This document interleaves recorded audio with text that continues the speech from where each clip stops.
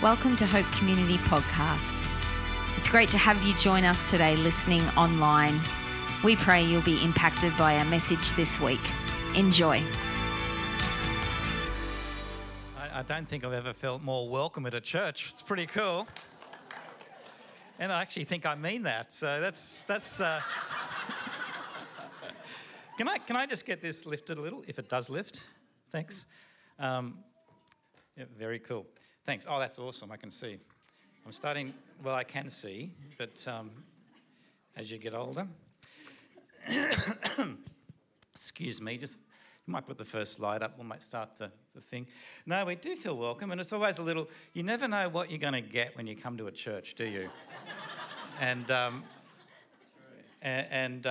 Denise and I, at the moment, are going to quite a conservative Anglican, but we used to be in a very charismatic Baptist like this. I don't know, I'm putting you in a hole, but I don't know what you are really, but in the late 1980s. And I can waffle, and I should stop. You look like a good bunch. Hey, this whole idea of connection is really getting me lately. Really getting me. I just spent, yes, we're going to look at Ephesians 2 as our scriptures in a moment, if you want to get that out. But first of all, just looking at the next slide, thanks. I just spent just over 3 weeks in the Balkans. Has anybody been to the Balkans? Anybody here? Do you know where they are? Now, I give you permission to look at your phone and just, get Google Maps out and type in Albania or something like that. But beware, I do 1 day a week teaching, and I know when you're on Facebook Marketplace. So I can actually see it in kids' eyes. I'm very good at it. So, but I like geography, and it always puts things in a good spot. Now, here's a picture of Mostar Bridge. As I said, I led a team around the Balkans, starting in Albania, and most of the Balkans is full of Slavic countries, such as Croatia. We've got Bosnia-Herzegovina. Who else we got? We've got Macedonia and others, Bulgaria. They speak mainly Slavic languages. And this bridge, it's very interesting. It's called the Mostar Bridge because it's in Mostar. Now, which is in a country called Bosnia-Herzegovina, which has only existed for a short time before it was in Yugoslavia, before that broke up. And many of you may have followed those wars in the 90s, and the very complicated wars, little factions fighting all over the place, and quite hard to understand. But during that time in Mostar, there were two main groups. The main groups were the Croatians and the Bosnians. There's about just over 40,000 of each, and the whole region is breaking up. And before that time, they got on quite well. Now, the Bosnians are Muslim, probably fairly nominal in some ways, and the Croatians are Catholic Christian. It's good to know because the Serbians are Orthodox Christian, and their identity is tied to what nominal faith they have, even if they don't practice the faith. But there was a massive war then in this town, and when we were there, even the place we stayed still had bullet holes all through the house. And about 2,000 people died. And we went to this bridge. You can actually go to this bridge. It was blown up in about, I think it was 92 or 93. Most people say it was the Croatians. I think the Croatians might say it was someone else. It doesn't really matter. And this bridge connects the two sides of the town. It connects the Croatian side to the Bosnian side. And remember beforehand, they sort of got along. But now there's people who've never gone to the other side of the river. They're totally separated, unreconciled. And when we were there, we went to this bridge and we just crossed over and went to the tourist place. But there were people there who would stop halfway and say, no, I'm not going over. And so for their whole life, they've refused to cross the bridge. I thought, man, and this whole thing of just people needing not only reconciliation with God, that restored relationship, but reconciliation with each other. This place is just so broken. And if you look at Ukraine, Russia, imagine the generations of separation and bitterness that's going to happen there. And the same in where you guys have been, which I'm totally not an expert on. So I'm very slow to make a comment. But, the heartache. My dad was a prisoner of war in Japan. And so I grew up with that. He was in Nagasaki when the bomb went off. And so all my life I grew up with a man who was bitter, damaged. In some ways that damaged me. This whole lack of reconciliation, it destroys. And when I think of a missionary passage, what do you normally think of? When I go somewhere, they're expecting Matthew 28 or Genesis 12, and I get a bit tired of that, The more I read this passage, we're going to Ephesians 2. Oops. Next slide, thanks. I think I've got... No, we're not. Yes, we are in a moment. Leave that slide there. I'm going to read Ephesians 2. And you'll see, man, this is a missionary passage. This is a real missionary passage. Ephesians 2, verses 11 to 22. Therefore, remember that formerly you who are Gentiles by birth and called uncircumcised by those who call themselves the circumcision, which is done in the body by human hands. Remember that at that time you were separate from Christ, excluded from citizenship in Israel and foreigners to the covenants of the promise, without hope and without God in the world.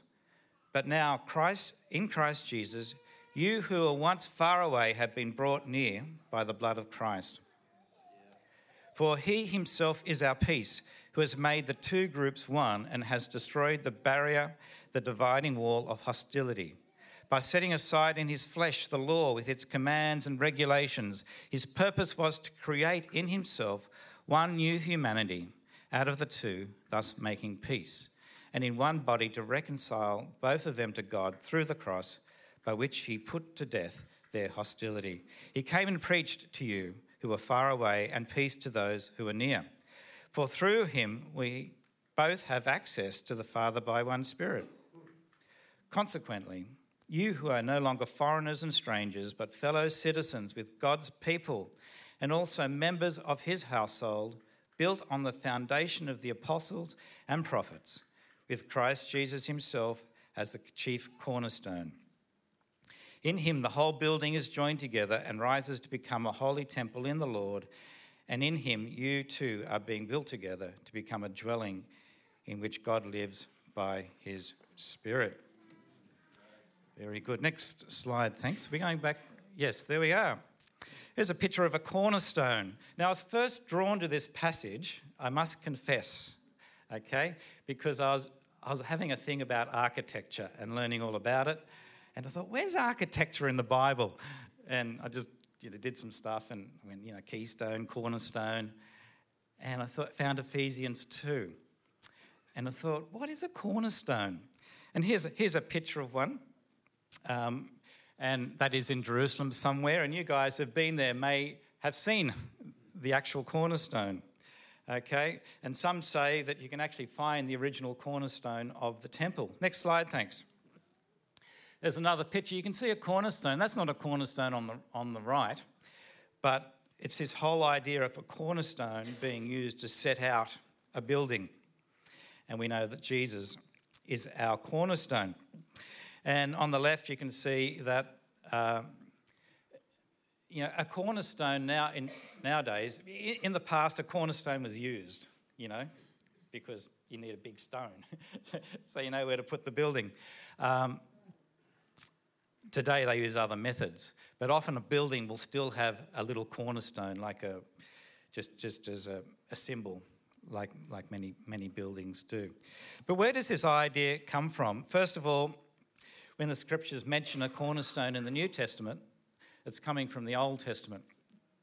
Psalm 118 first mentions it, And in Matthew 21, verse 42, Jesus quotes it.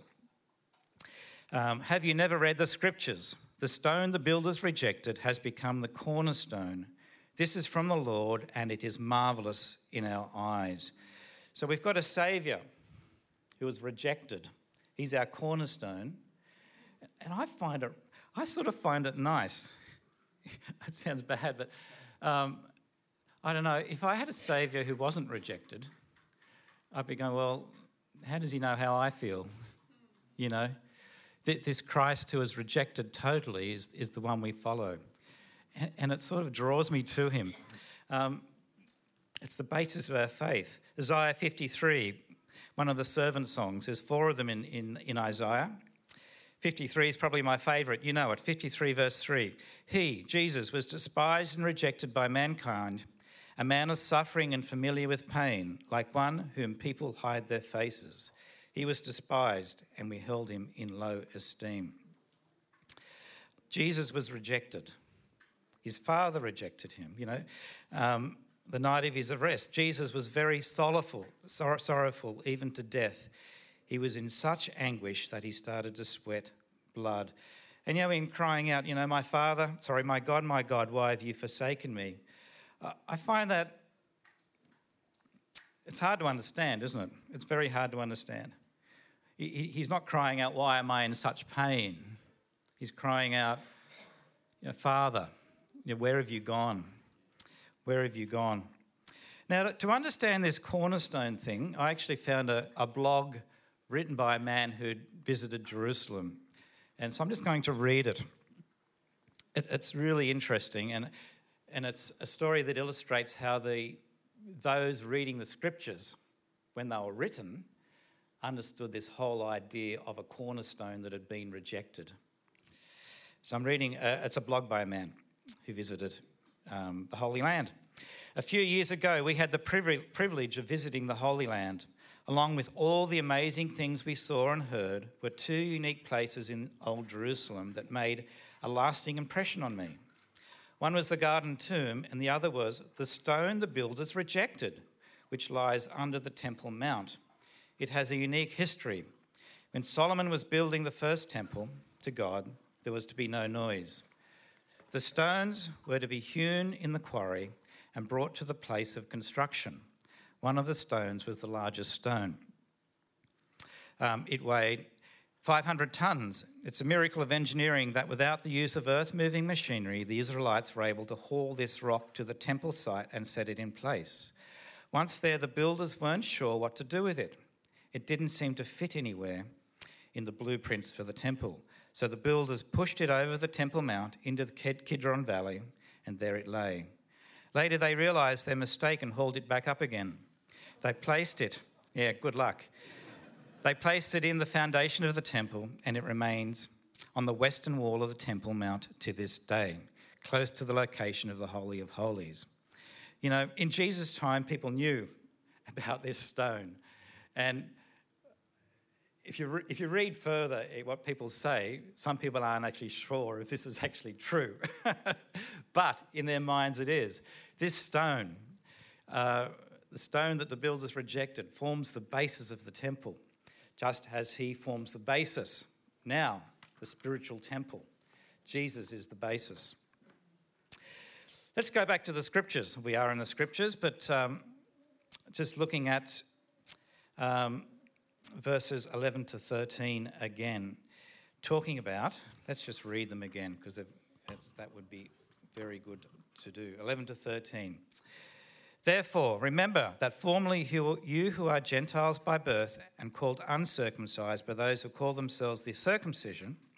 Let's just read on. Remember that at that time you were separate from Christ, excluded from citizenship in Israel, and foreigners to the covenants of the promise, without hope and without God in the world. And then it says, but now in Christ Jesus, you who were once far away have been brought near by the blood of Christ. Oh, there it is. Wow. It doesn't, when I've been reading that over the years, it hasn't seemed that special to me, to be honest. I'm going, well, the church exists, we're in. But back then, you think what it meant.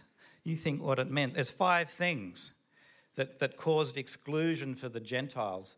They weren't, in many people's minds, in yet.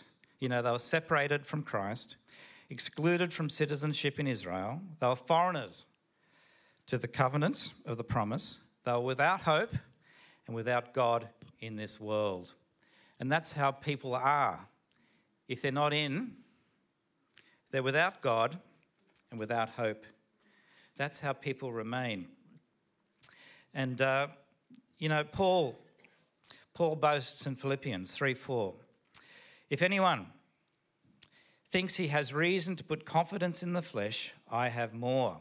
Circumcised on the 8th day of the people of Israel, of the tribe of Benjamin, a Hebrew of Hebrews, in regard to the law, a Pharisee, as for zeal, persecuting the church, as for legalistic righteousness, faultless. There he is, Paul. And then what happens to Paul? This man, he becomes a light to the Gentiles, bringing salvation where? To the ends of the earth. And just breaking this whole idea that, that Jesus is just for a few, or that God is a tribal God. God's not a tribal God. He's just not the God of the Israel tribe or our tribe here. He's the God of every tribe that doesn't know him, he's still their God. And it's really good to think about peoples who seem excluded. We might just go forward a bit. Thanks on those slides to the Dalit ones. Thank you. I think many of you would know many people groups that seem excluded. The Dalits are a good example, and I think some of you know of the Dalit in India, part of the Hindu caste system, where different groups in society are viewed of different levels of honour or whatever. But in Christ, we are all the same. And these people who seem excluded from their own society can be brought in to the society of the kingdom of God, our society, our group. So many peoples are excluded. Next slide, thanks. The Circassians. Now, I'd give you a minty if I have some, and if someone can tell me. Where are the Circassians? Can someone tell me where the Circassians are?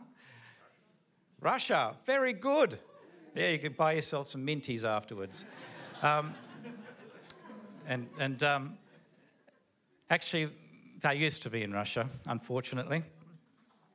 They were persecuted. They're actually a Muslim group. They were persecuted and had to flee Russia. And now they're in actually quite a few countries. There's about 250,000 of them in Jordan with no known believers. Unfortunately, that in their minds, they had to flee their country largely because of the Russians, but also supported by the Russian Orthodox Church. So what are they thinking in their heads when there's missionaries who go there who try to reach them? What are they thinking? You know what they're thinking. There's about 2 or 3 workers amongst them in Jordan. Okay? But as far as we know, no believers, people that are excluded. Now, we can get away with thinking, well, they're all overseas, but I don't know. In our society, peoples are excluded and feel like they cannot come into church. Even normal people. Oh, that sounds terrible. I was putting myself in the category of a normal person, which is, if you know me, that's just not true. I grew up in basically a totally non-Christian family in Tamworth and knew nothing, almost nothing of God or Christ. And when I was at university, I thought, I better get a Bible just to check out this thing. And I remember thinking, where do I get a Bible from? And I walked past a Christian bookshop in Newcastle. I remember it so clearly, walking past, and then I walked past again, and I was scared to death, thinking, no way can I go in there, no way.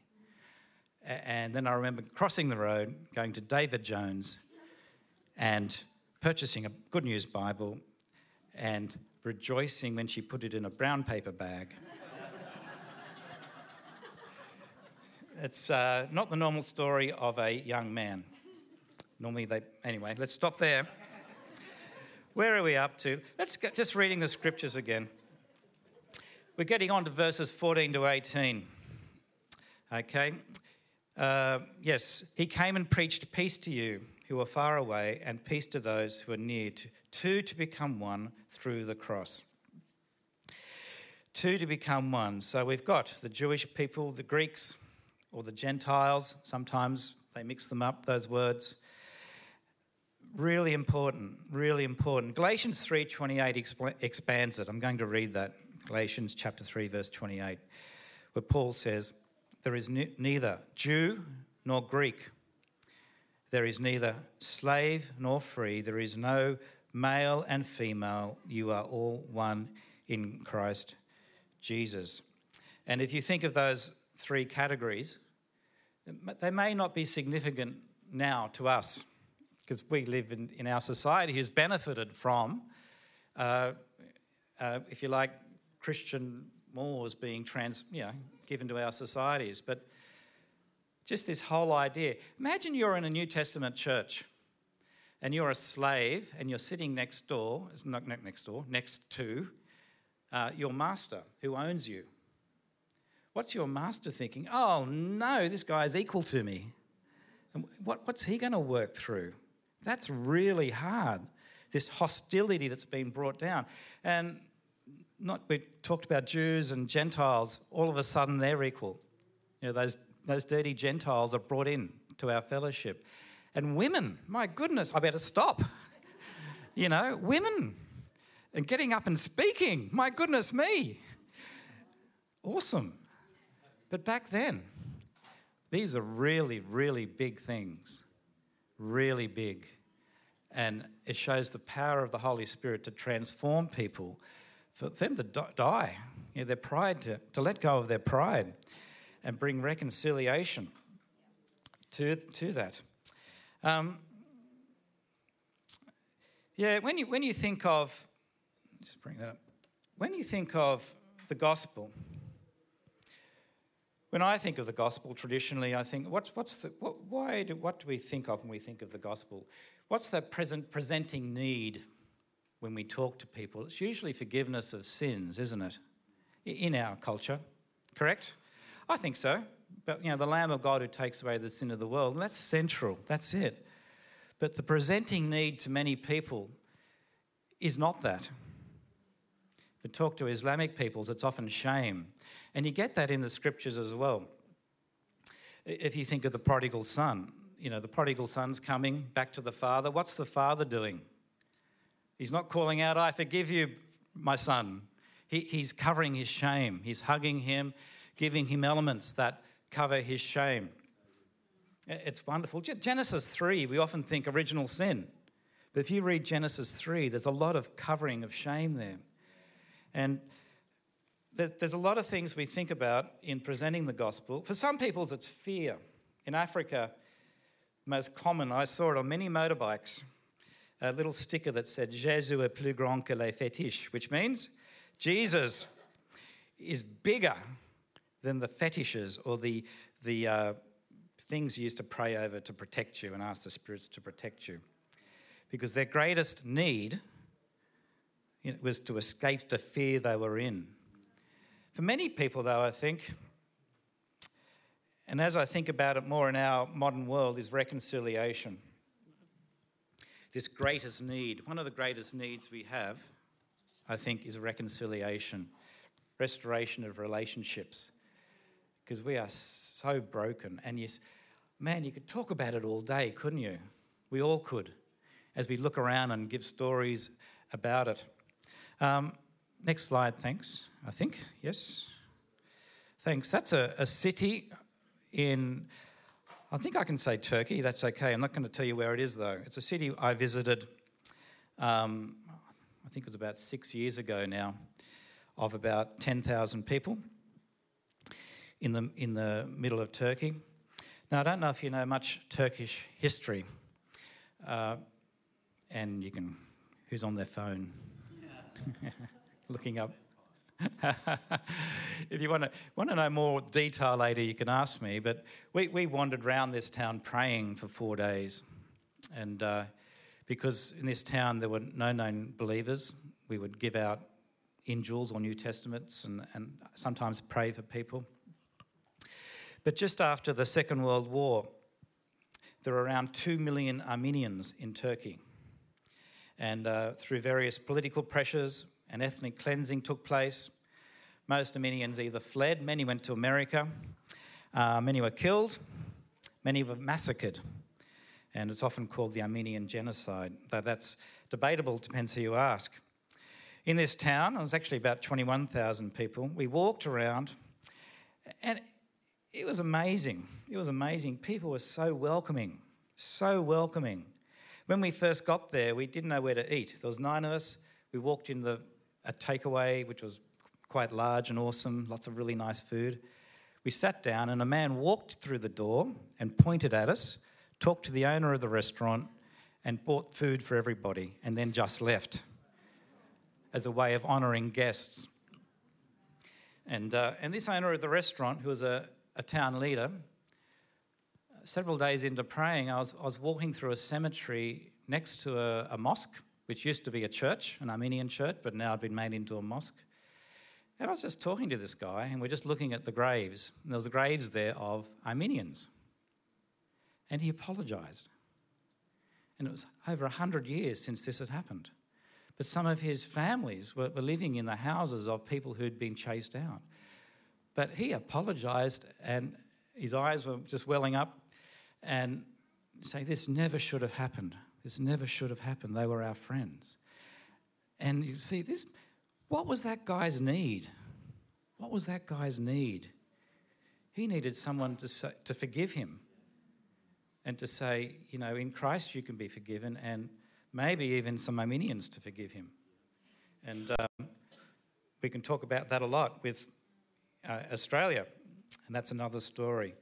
But reconciliation is so, so important. It's a need. Let's read on. Verse 19, consequently, you are no longer foreigners and strangers, but fellow citizens with God's people, and also members of his household, built on the foundation of the apostles and prophets, with Christ Jesus as the chief cornerstone. Tell me, okay, not rhetorical, you can call out. This is dangerous. What's really good about having a cornerstone of a building? What's really good about it? I thought of 5 things. You could probably think of 100. You just, yes. Well, strength of location. I didn't even get that one. I'm up to 6. Strength of location, yes. Any others? What's good about having a cornerstone? There's some really obvious ones. Straight walls, straight foundations. And we get that later on, the foundations of the apostles, the prophets. Okay, that's mentioned. Any others? A beginning, yeah.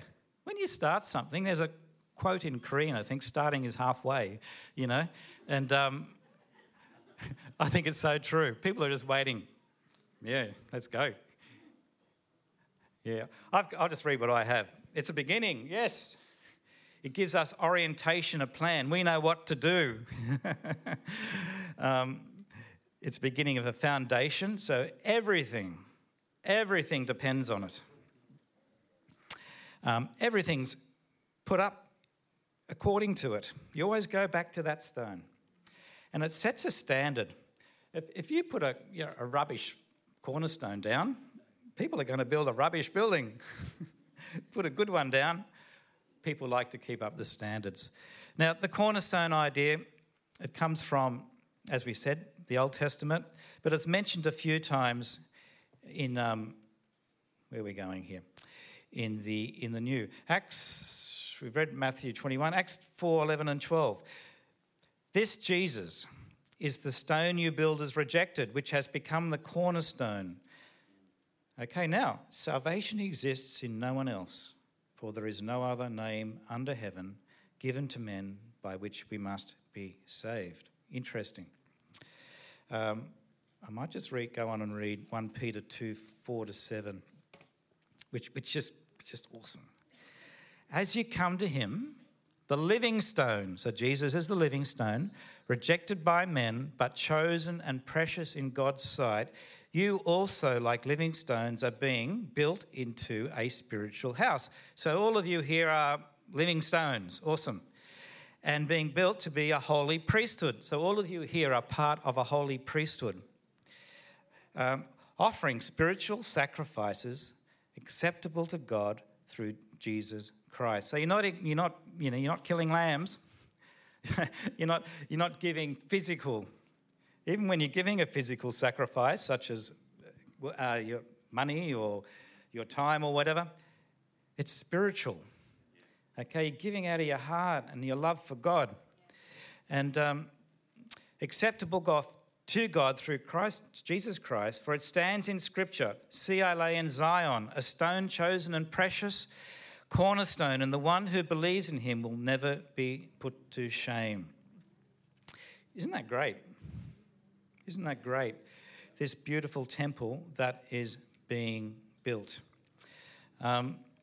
The image of Christ. Revelation 5:9 says that persons from every tribe and language and people and nation, will be there at the end and will be part of that spiritual temple, stones in that temple. If we can go to that next slide, thanks.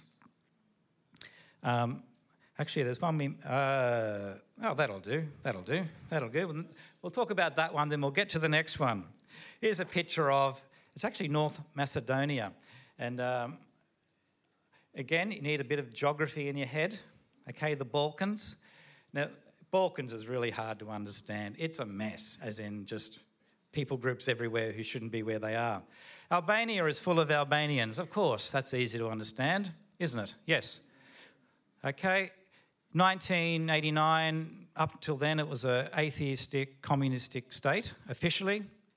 Okay, totally almost zero Christians. Now, there's 30 or 40 excellent churches in the capital city. Totally, you go back to 1990, you'd think that's not possible. That's not possible. So praise the Lord, the cross-cultural workers did a good job. Great stuff. So that's great. Now, the team leader is the guy there, top right, guy called Sungul from Korea, who I travelled with around the Balkans. The strange thing is Kosovo, it's about 95% Muslim and Albanian. Kosovo is... if you talk to someone in Kosovo, they say, "No, I'm Albanian." Okay, that's what they say. And the same as North Macedonia. 1/3 of North Macedonia is Albanian ethnicity, just like Mother Teresa is from North Macedonia. And you ask them, they say, "No, we're Albanian, we're not Macedonian." In their minds, they're living in Albania. And Sungul said, he's been in Tirana for quite a few years, and we visited North Macedonia, and he said, the church is planted there. The church isn't planted in North Macedonia. We visited several towns of over 100,000 people in that region imagine 100,000 people, and the church amongst them would be the front row. That's it. And so he said, "I'm moving. We need to set up here. We need to leave where the gospel has been preached and move on." And it's quite honourable. Next slide, thanks. I think that's a guy from North Macedonia. We might just skip that. Next one. There we go. I don't know if you can read that. I'll turn around so I can read it. It's just a good summary. It is estimated that of the 8 billion people alive in the world today, 3.4 billion of them live in unreached people groups with little or no access to the gospel of Jesus Christ. Or according to Joshua Project, there are approximately 17,446 unique people groups in the world, with 7,391 of them considered unreached, over 42% of the world's population. The vast majority, 85% of these least reached groups exist in the 1040 window, and less than 3% of missionary work is done amongst these people. Just a quick statistic. I'm not a big statistic fan, But it's good to get things in perspective, don't you think? And think, I don't get down when I read that because I think, wow, the church has done a pretty good job. You know, you think of all the people groups around the world who do have churches and Bibles, and largely too the sacrificial work of many people. So a lot of, and the other thing, it works. It's like the gospel works, it's not just an intellectual, it's not just apologetics, it's the Holy Spirit and it's the scriptures. It's worked. And the world needs reconciliation. Cool. So, yeah. Now, this is a dangerous question. Have you learnt anything today? And it's a very dangerous. I am a maths teacher, and no, sir. Actually, one of the biggest faults of any maths teacher is presumption. And I've seen it many times. I'm walking past a class and I'm looking, those kids have got no idea, they're not listening, and this guy's just raving on and on and on and on. And it's always good to ask. Now, I've got 3 things I've learnt. And actually, let's just stop. Tell someone next to you one thing you've learnt. One thing, okay? Permission to talk. You're so much easier than year 10. Time? Yeah.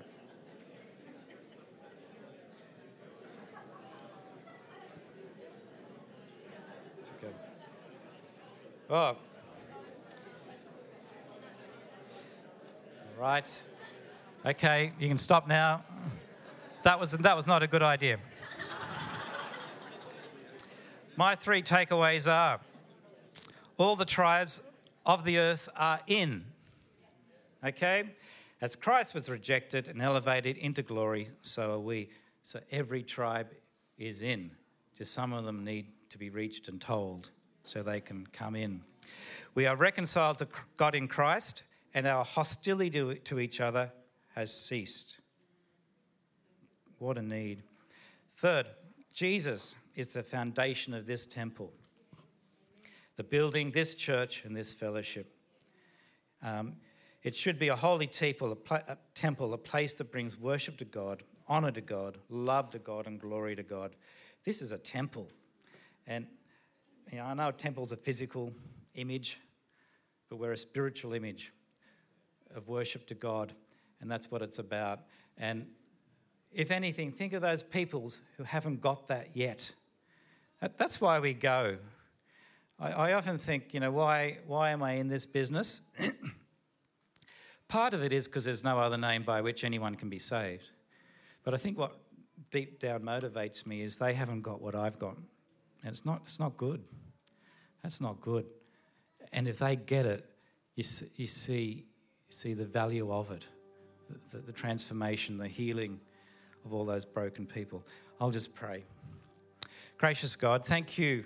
Thank you for your holy word. Thank you for Jesus, who is the cornerstone of this place and the cornerstone of the world church, who everything is built on. Today we ask that we can continue to build upon him and make him the only cornerstone that we look to for our direction in life, for our help, for everything. We seek first your kingdom and put Jesus as first in our lives. We pray this in Jesus' name. Amen. Thanks so much for listening to Hope Community Podcasts. We hope you enjoyed today's message, and remember to subscribe to the channel to keep up to date. From everyone here at Hope Community, have the best week.